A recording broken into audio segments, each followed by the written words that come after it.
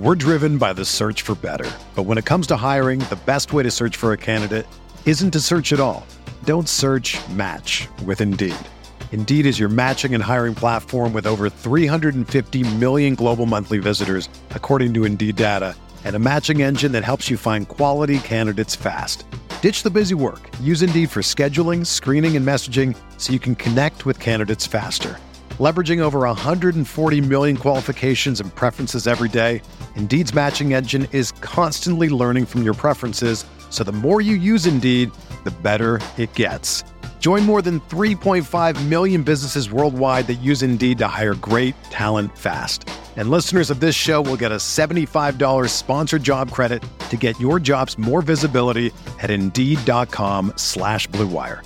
Just go to Indeed.com/Blue Wire right now and support our show by saying that you heard about Indeed on this podcast. That's Indeed.com/Blue Wire.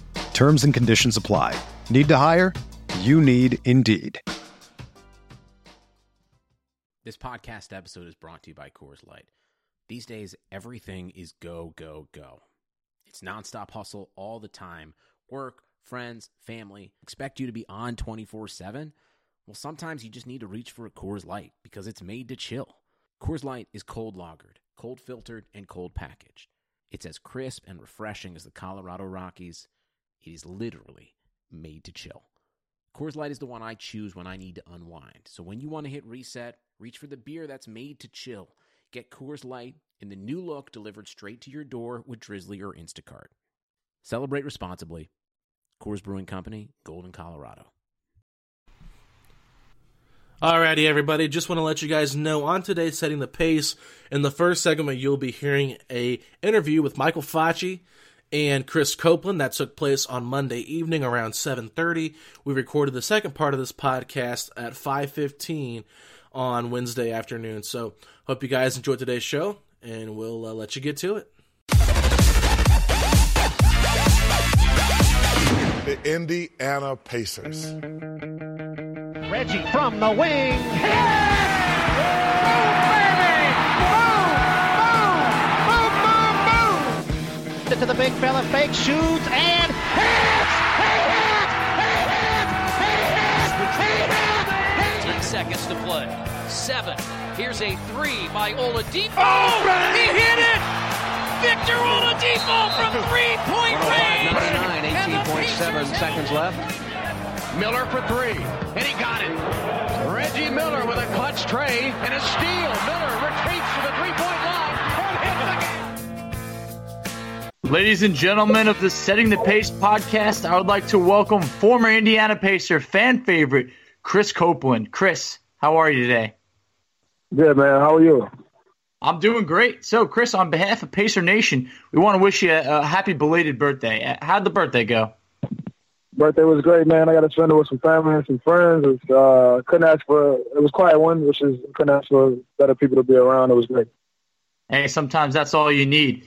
So, Chris, talking about your NBA career, I mean, you had a pretty tough route to the NBA, but that is why I give you all the credit in the world, because after 4 years at the University of Colorado, you go undrafted, and then you end up with stints with the D-League, Spain, the Netherlands, Germany, and Belgium before the NBA came calling.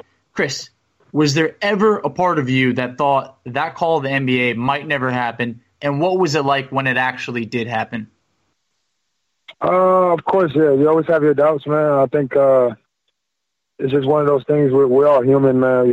Every day doesn't feel the same, and I think I was fortunate to have the right people around me to continue to push me and stick with me through. I was molded as a youngin' to believe in myself, and that helped me fight through dark times. And I was fortunate and blessed to get there one way or another. Oh, definitely. I can't even imagine what that chip on your shoulder must have been like, having to go through all throughout Europe. But when you finally did make a roster, it was with the Knicks, and it was a really good team, a team that actually won 54 games, and the last Knicks team to make the playoffs.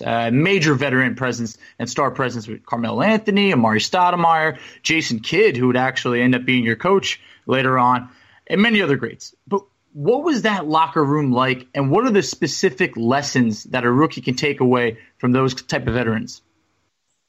I mean, how to manage living in, playing in the market that is New York. I was fortunate to obviously they all took me under the wing, but it was great to just watch, how people handle themselves as professionals, whether it be Jason Kidd getting into the ice tub every day and, certain guys, how they dress, they took, they're consummate professionals in different ways. It was awesome for me to watch guys and see why they made it for so many different reasons, whether it be eating habits or, how they treated people. I thought it was awesome for me to see as a young player. I would imagine, so I can't argue with that. And Chris, recently saw you on TMZ real quick being asked about the James Dolan situation of selling the team. I'm a believer that it would be... That's crazy. I didn't even know. I haven't seen the video. I remember when it came up. I checked it out, and I'm a believer that I think it would be great for the NBA to have the Knicks be relevant again. Now, if James Dolan isn't going to sell the team, then what else can they do to get back to relevance? Because you know what that crowd's like. The Garden is rocking, win or lose, but if the Knicks can be good again, it's just good for the NBA. Look, man, basketball, I won't speak on the Dolan in particular, but, basketball, it comes in waves. You have your good years, your bad years.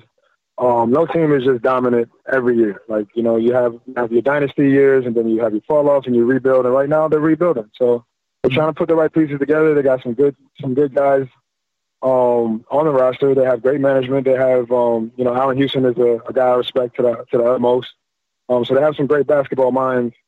Christian, there's a bunch of guys. I'm not going to go down the list, but, they're in great hands. So I think they'll be fine. It's just sometimes it takes a little bit longer than people would like. But they just got to stick with it. And that's part of, being real loyal, diehard fans, which are the people in New York. They're built for it. They'll weather the storm. And I think next year they'll have a great year. I think so. They will be back. But one team that was not rebuilding came calling looking for your services, and that was the Indiana Pacers. Because after your time with the Knicks, you joined the Pacers because they were coming off of an Eastern Conference Finals run and a team that would return to face LeBron James in the conference finals. Can you tell us what that Pacer team was like and how it was playing under a guy like Frank Vogel, whom I have a lot of respect for? Oh, yeah. Vogel, I love him to death, man. I think he's an incredible coach, but even better person, and I think that's what it's all about. I love playing for him. He's a guy I could not only obviously learn basketball from, but, we could talk about life. So I have the utmost respect for Vogel. My teammates were great. We talk about the team as a whole. We had veteran leadership. We had young talent. We had real balance. It's one of the best teams I was ever a part of, and I was really fortunate to have forged a lot of friendships there that are with me to this day.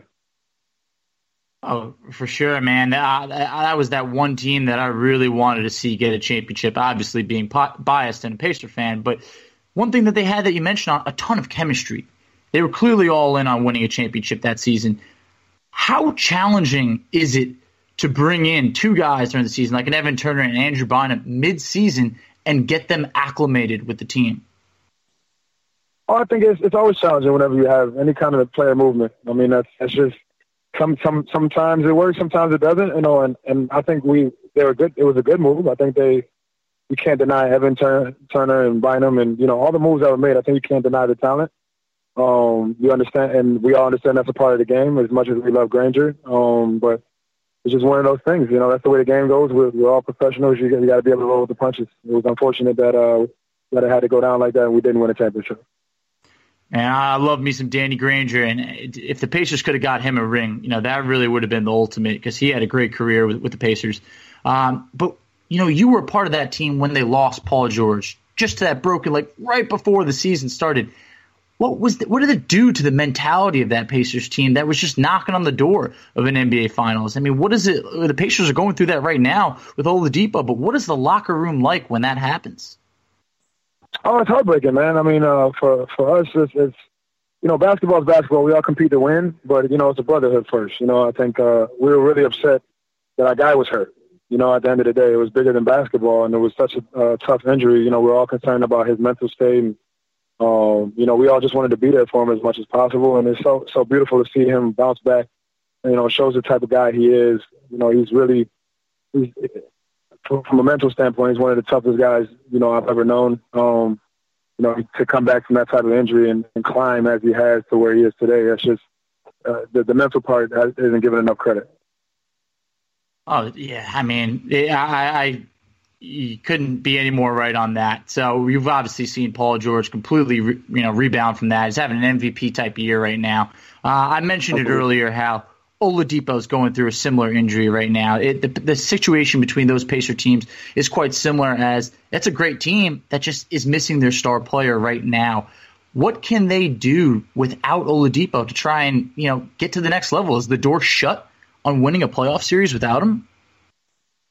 I mean, I wouldn't say that. I mean, they have great coaching, and Nate's my guy. I have the most respect for him and the entire staff. They have great pieces. Wesley Matthews. I mean, you can go down the list. They have what it takes to get some things done. They're just gonna have to really band together, and it's next man up mentality. That's how it goes in this game. That is true. That is true. And, after your 2-year stint with the Pacers, you'd go on to play for the Bucks. And, your former teammate, Jason Kidd, you mentioned just before how much of a great veteran he was to learn under. Did you ever envision him kind of becoming an NBA coach, at least that soon? An NBA coach? No. An NBA coach, yes. My NBA coach, no. I didn't see that coming, but hey, how about that? That's how it works. It's just, he's got a coach's mind. You could easily see him, like if he said, it's like him saying, I think I should coach one day. No one would be surprised. It was never one of those type of guys. He was one of those natural leaders with extremely high basketball IQ. It was only right that he'd be a coach. And I'm looking forward to seeing what he does next. Mm-hmm. He is a name that is being rumored to be out there this offseason, maybe even with the Lakers. Who knows? But one guy that was on that Bucks team, Giannis. You played with Giannis when he was just coming into the league. How much have you seen him grow, and what was he like that early on in his career? I think he's going to be one of the best players to ever do it. I've said that to a bunch of people. I've been saying that actually for years. Now the world's kind of seeing it. Like he's a different. I'm a mental guy. I'm always about the mentality of players and what makes them tick. He's hungry. He plays hungry. He plays hard. He's a dog. He's a real dog. So, and he's got all the gifts. He's got all the ability in the world. So, and he works hard. You know what I mean? Like he's a gym rat. He's in the gym 24/7. When I was around him, I saw him going there morning and night. Putting in the work. So, I think he's going to be one of the best when it's all said and done. I can't argue that at all, because we've actually seen him improve in every statistical category every single year he's been in the league. And that obviously doesn't even mention the work he's putting on in the gym in terms of adding muscle. I mean, you saw him when his frame was a lot smaller to compare to what he looks like now. It looks like, completely different person. Yeah, he used to be a toothpick, and now he's throwing guys around. I'm proud of him, man. He really deserves all the credit and all the accolades and things that are about to head his way. He deserves all the success, man. He deserves it. He's one of those few guys that I can really say, really 24/7 is dedicated and devoted to his craft, and he's earning all of the success. That's amazing. Now, speaking of accolades, putting you on the spot a little bit, MVP this year, Giannis or James Harden? Who do you got? Listen, I have nothing but respect for James. He's incredible. What he's been doing is, special, to say the least. I'm riding with Giannis, 100%. 100%. I'm team Giannis, man. I can't love James, though. James is a good guy, and he's super talented, but I'm going with Giannis. That is my MVP pick as well. So I would say, just kind of real quick, wrapping up your time with the Pacers over there, can you tell people who have never been to Indiana, or, it's no mistake. It's it's not a big market. Everybody knows that. But what can you tell NBA players about Indiana that might make them fall in love with it? Is there anything that players don't know that they would end up loving? A lot of things. I mean, it's basketball. It's basketball. It's a basketball state. Hoosier. You know what I mean? Like the people really love it. It's similar to New York and the fact that people really know the game. Like, it's if you're in a community of, people that understand the game, it's a lot more fun to be around. It's a lot more fun to live. Part two is, I think it gets cold in the wintertime, let's be honest, but, they have the guys, you have, some really, really nice lakes and things. It's a peaceful place with a great community of basketball lovers. So you'll have a great time there, for sure. I love it.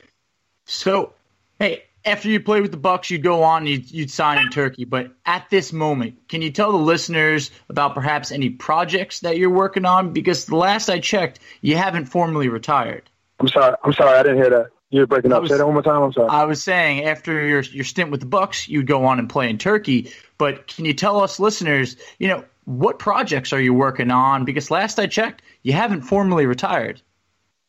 Right. I haven't officially decided to put the ball down yet. I'm working on a lot of things off the court. Yes. Don't want to put them out there yet. I guarantee you'll see very, very soon. Guarantee it. Well, we'll be staying tuned. Hey, Chris, thanks so much for the time today. I really enjoyed it, and you're always welcome to come back on Setting the Pace whenever you want. So thank you very much. Thank you, man. Have a good one. Have a great one.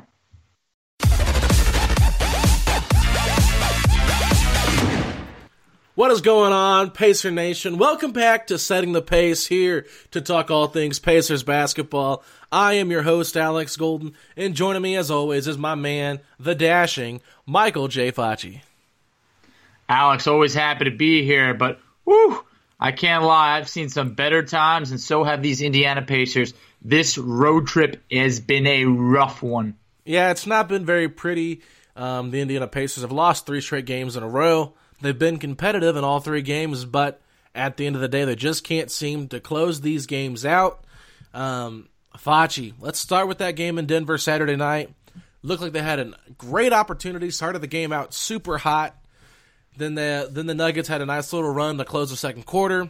Pacers were just completely flat in the third quarter. Fourth quarter, they're just going back and forth. Denver had a nice little bit of a lead on them. Then Jokic gets double-tacked, ejected from the game. Pacers rally to get back into the game. Tie game, 27 seconds left. Denver comes out with a small ball lineup. McMillan calls a timeout, decides to keep Miles Turner out there on the court. So I want to talk about this after I go through the breakdown of this game. Millsap gets a bucket on the pick and roll involving Turner. Pacers come back down. 7 seconds left, down by 2. Bojan runs a nice little screen with Wesley Matthews. Wesley Matthews is wide open, and Bojan decides he's going to shoot a step-back 3. It clanks off the rim. Pacers lose a game that they really had in the bag. Facci, let's just kind of break that game down. First off, that start and then that collapse in the second quarter to give them more of a lead. What was the cause of that? The Pacers just kind of came out flat in, honestly, the second and third quarters. As you mentioned, the hot start over there, it was great because the Pacers haven't always just started off, great. But typically when they do, when they're up, about 10 points after the first quarter, they're closing those games. Yeah. And this was not an example of that. And, man, to be able to go into Denver, a place where, as we were talking about, they have, I believe, the best record in the NBA at home, that would have been a quality road win over a team that is one of the best teams in the league. Still fighting for arguably, the best record in the NBA. They won't get it, but they'll probably still have a shot to get the best record in the West. I wouldn't say they wouldn't get it. There's a possibility. Yeah. Don't count them out. There's definitely. I won't, but that shows just how good of a win this would have been. And I love how Bogdanović has played this year. He's been awesome. But I don't quite know if he's been ready to close games. We mentioned the miss over here. Had the miss against the Thunder. We got lucky that Wesley was there to clean it up. But, man, we've started to give him some opportunities to close the games. I would love to see him do it because, hell, we need it. Without Oladipo here, I mean, that's the guy who you're kind of looking to get a bucket at the end, and it hasn't come through just so far yet. Now, it's a shame to be able to drop that game, but you got to come out stronger after halftime. We'll talk about it, but we had the same problem against the Trailblazers, the same problem against the Clippers. Our third quarters have been sluggish. You're trying to dig yourself out of a hole in the fourth quarter, and sometimes you're able to make it close, but you just can't close. And you got to come out better after halftime. Well, let me ask you this. In that second quarter, you have a nice lead. I think it was up to almost 20 points at one time against Denver. I can't remember. It's been a couple of days. But No timeout from Nate McMillan while this whole run is going on as Denver's closing the quarter. I know that it was getting close to halftime, but when they cut that lead to single digits, you got to do something to try to break the momentum up a little bit. Not saying it would have worked, not saying that the timeout was going to change it, but Denver was getting hot. They were getting comfortable, and they crept back into the game, and then we kind of looked a little bit sluggish. Now, we know the altitude in Denver does play a part in fatigue. This is a team that's played 72 games now. We only got 10 games left in the regular season. This is going to be, this has got to be something that they have to work on, obviously. But like you said, I put this out on Twitter as soon as the game was over. I wasn't mad that Bojan took the shot. The Pacers are trying to put him in a situation where he can feel like he is the guy without Oladipo. But no offense, I just don't buy Bojan being the guy to close the game, trying to attack with the ball in his hands. That's not his game. His game is running off screens, running off a pick and roll. It's not one of those guys that's going to come out there and pound the ball and then make the move. That is not what he is suited to do. I don't think anybody really is on this team right now except Darren Collison, maybe Tyreek Evans, and we don't really want to talk about Tyreek Evans. Oh, no.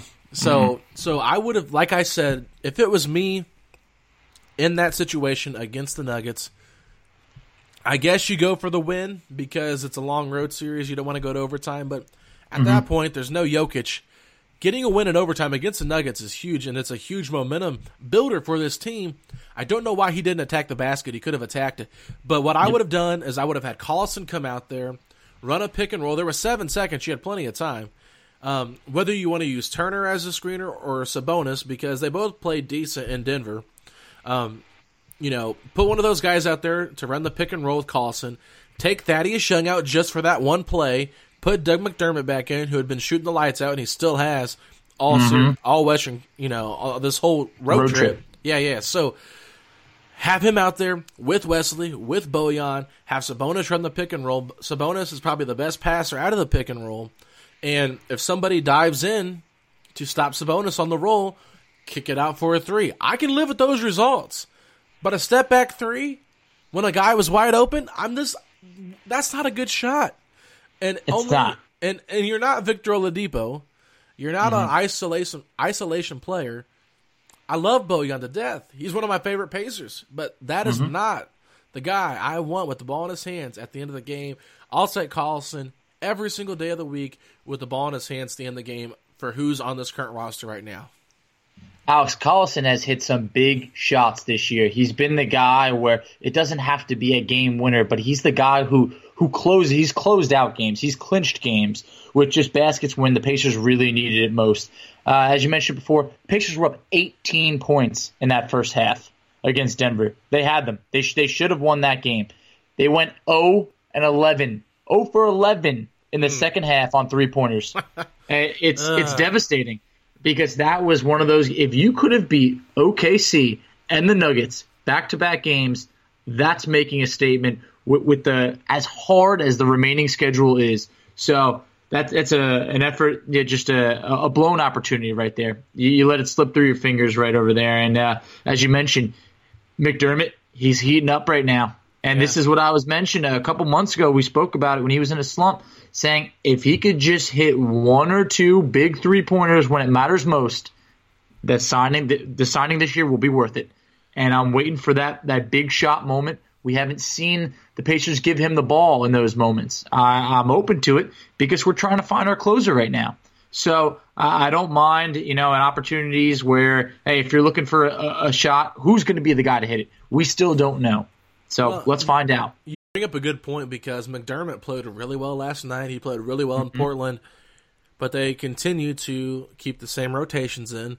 He comes in for Bojan, so they put Bojan back in, even though Bojan has not played well this entire West Coast road trip. He struggled. I mean, he didn't even look that good in Denver. He looked okay in the first quarter, but after that, he just kind of plateaued.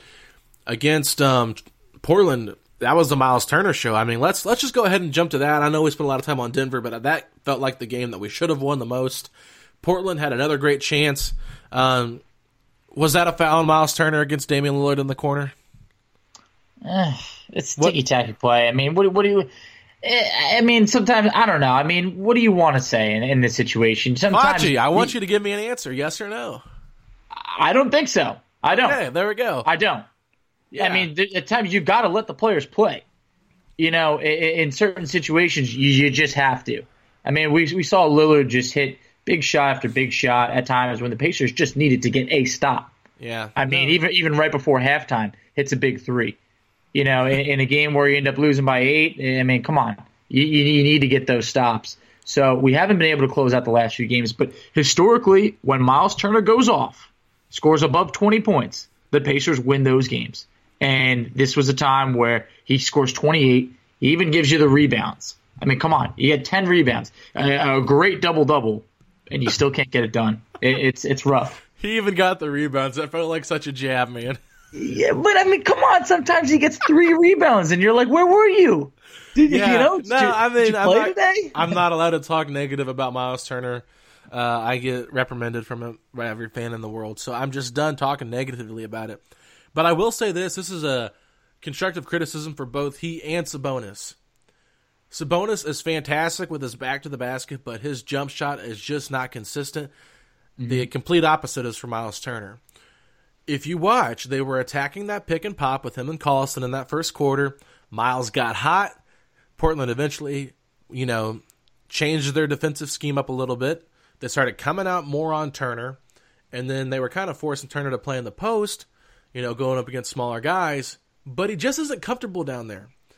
And if he could just get a simple baby hook, a simple move in the post, just a go-to move, when they put smaller guys on him, when they switch like that, he could be so much more lethal down there, and not just a pick-and-pop guy. He's good at attacking the rim when it comes to off the dribble, when it comes to crashing the offensive glass, but with his back to the basket, he just struggles so much, and he just doesn't feel comfortable. It's kind of awkward. It's like watching a baby giraffe try to walk, It's like we used to make fun of Roy Hibbert when he would run, Yes. But at the end of the day, Hibbert figured out how to get his elbow up, how to get that hook, and when it was going, it was money. Yes, and so it was. I just think that Miles Turner is really coming into, this is a chance for him to come into a player that we haven't seen before without Oladipo. The shots are going to be there. He's going to have to attack if we play Philadelphia in a first-round series, a guy like Embiid. If we play against, a team like Boston, he's going to have to make Horford come all the way out to the three-point line and guard him because he's that big of a shooter. But he is bigger than Al Horford. I want to see him get down there and just hit some little, post-up moves against some of these centers in the NBA because that will make him the complete player. He's already gotten better defensively, protecting the rim. His shot looks better this year than it has in years past. He just has to got to, fine-tune that post-game, and I think that we are looking at a top 5 center in the NBA. Oh, he has all the potential in the world. He really does, and we have been critical on him at times, but he has put together a pretty good year. We have seen many improvements, whether it's just changing your eating habits to start the year, transformed his whole body. We've seen his game improve across the board. But there is obviously still room for improvement, and that is where we want to see. I would be terrified to see him try and stop Embiid in a series. I think that would be a very rough matchup. Would love to see that Horford matchup. I think that's a lot more favorable. Oh, quit being scared of Embiid. I am terrified. I'm not scared of Embiid. I don't sleep that good at night knowing that if we're going to play Embiid in the Sixers, he's going to get his. So it seems more and more like that's not going to happen because the Pacers are kind of falling into that 4 or 5 spot, starting to get close with Boston, and the Sixers are starting to pull away. So it is getting it's getting more solidified of who will play in the first round. Well, let me ask you this. Are you accepting the fact that we will be the 5 seed? No. I want that 4 seed. I very much do. With 2 upcoming games against Boston, we can still get it. Do you think that this team really can keep that 4 seed away from Boston? No. Okay, that's what I'm saying. So are you starting to accept it? It's starting to set in a little bit more, but I am still remaining hopeful. Okay, so I'm just gonna say this. I've been holding on, hoping they'd stay, just motivated to prove everybody wrong. They need that 4 seed more than any team probably does in the entire NBA because they just lack a star player. And I was going to ask you this question. And even if they got the 3 seed, which is not going to happen, but let's just say they did, will the Pacers have the best player on the court in any series they're involved in? No. I know, and that's what sucks, because this team is talented, but there's holes in the team for sure. And they don't have a closer. They have to figure this out. They need to ride the hot hand, quit trying to close the Bojan every time, and just figure it out. And I wish McMillan would do what he did last year and earlier this year, is just play the guys that are hot. If McDermott's hitting shots, don't put Bojan back in for him, or go smaller and put Bojan in for Thad, because Thad has struggled shooting-wise the last couple of games. Maybe just give Thad a day off because he needs some rest. You need to get these guys rested before the playoffs, and they're not going to fall to the 6th seed. There's no way that's going to happen, but I would not be opposed to this, giving some of these guys some rest, because there's 10 games left. They look a little tired, and you need these guys fully healthy if going into the playoffs. You can't have them fatigued.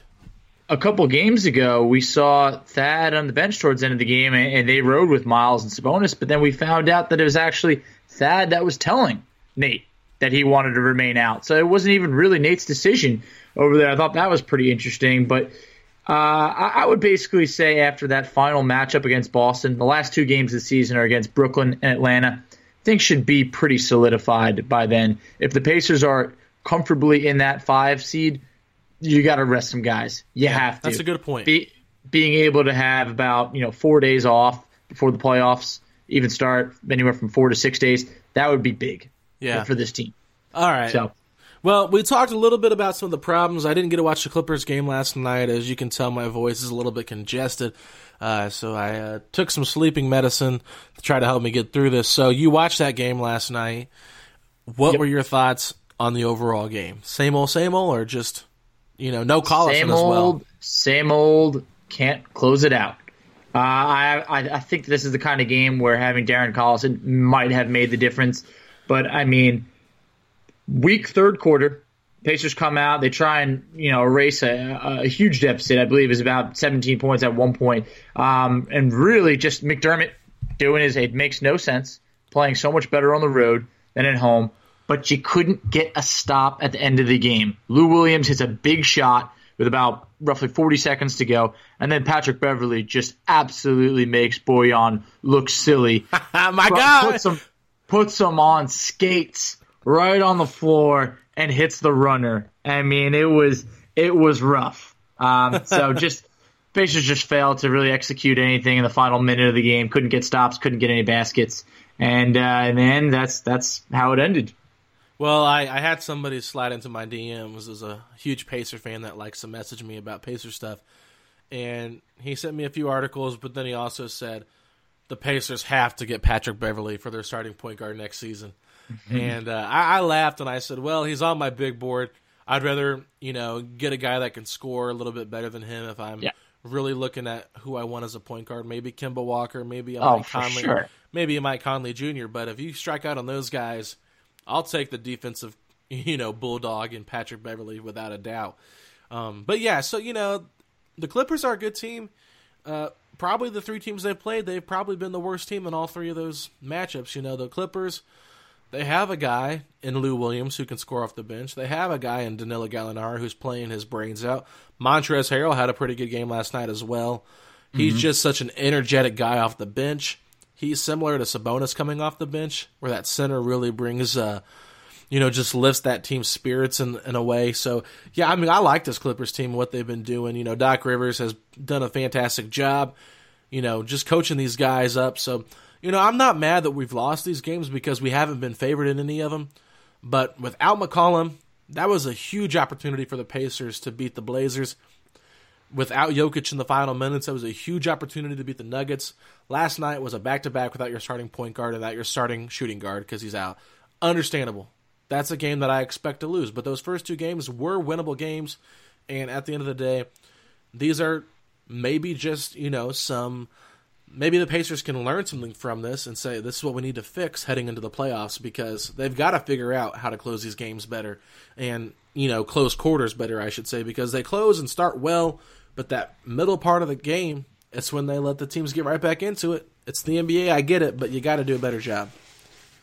Yeah, absolutely. You know, you said it. With the Pacers, it's easy to use the excuse of not having Oladipo, but when you go into Portland and they don't have C.J. McCollum, there is no excuse.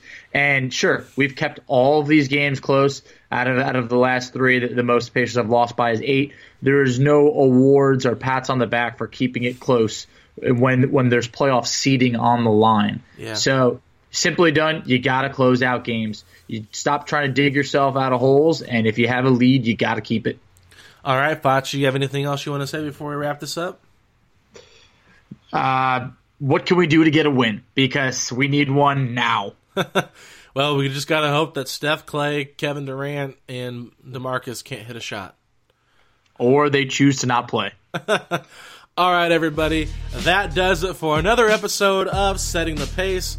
We appreciate all you guys. Follow us on Twitter at SettingThePace3, and make sure you subscribe on Apple Podcasts. Leave us a rating and a review, and follow Facci on Twitter at @_Facci, Facci, and I'm at Alex Golden NBA.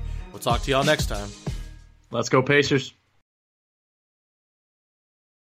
Sugar Ray Leonard, Roberto Duran, Marvelous Marvin Hagler, and Thomas Hearns. Legends, whose 4-way rivalry defined one of the greatest eras in boxing history.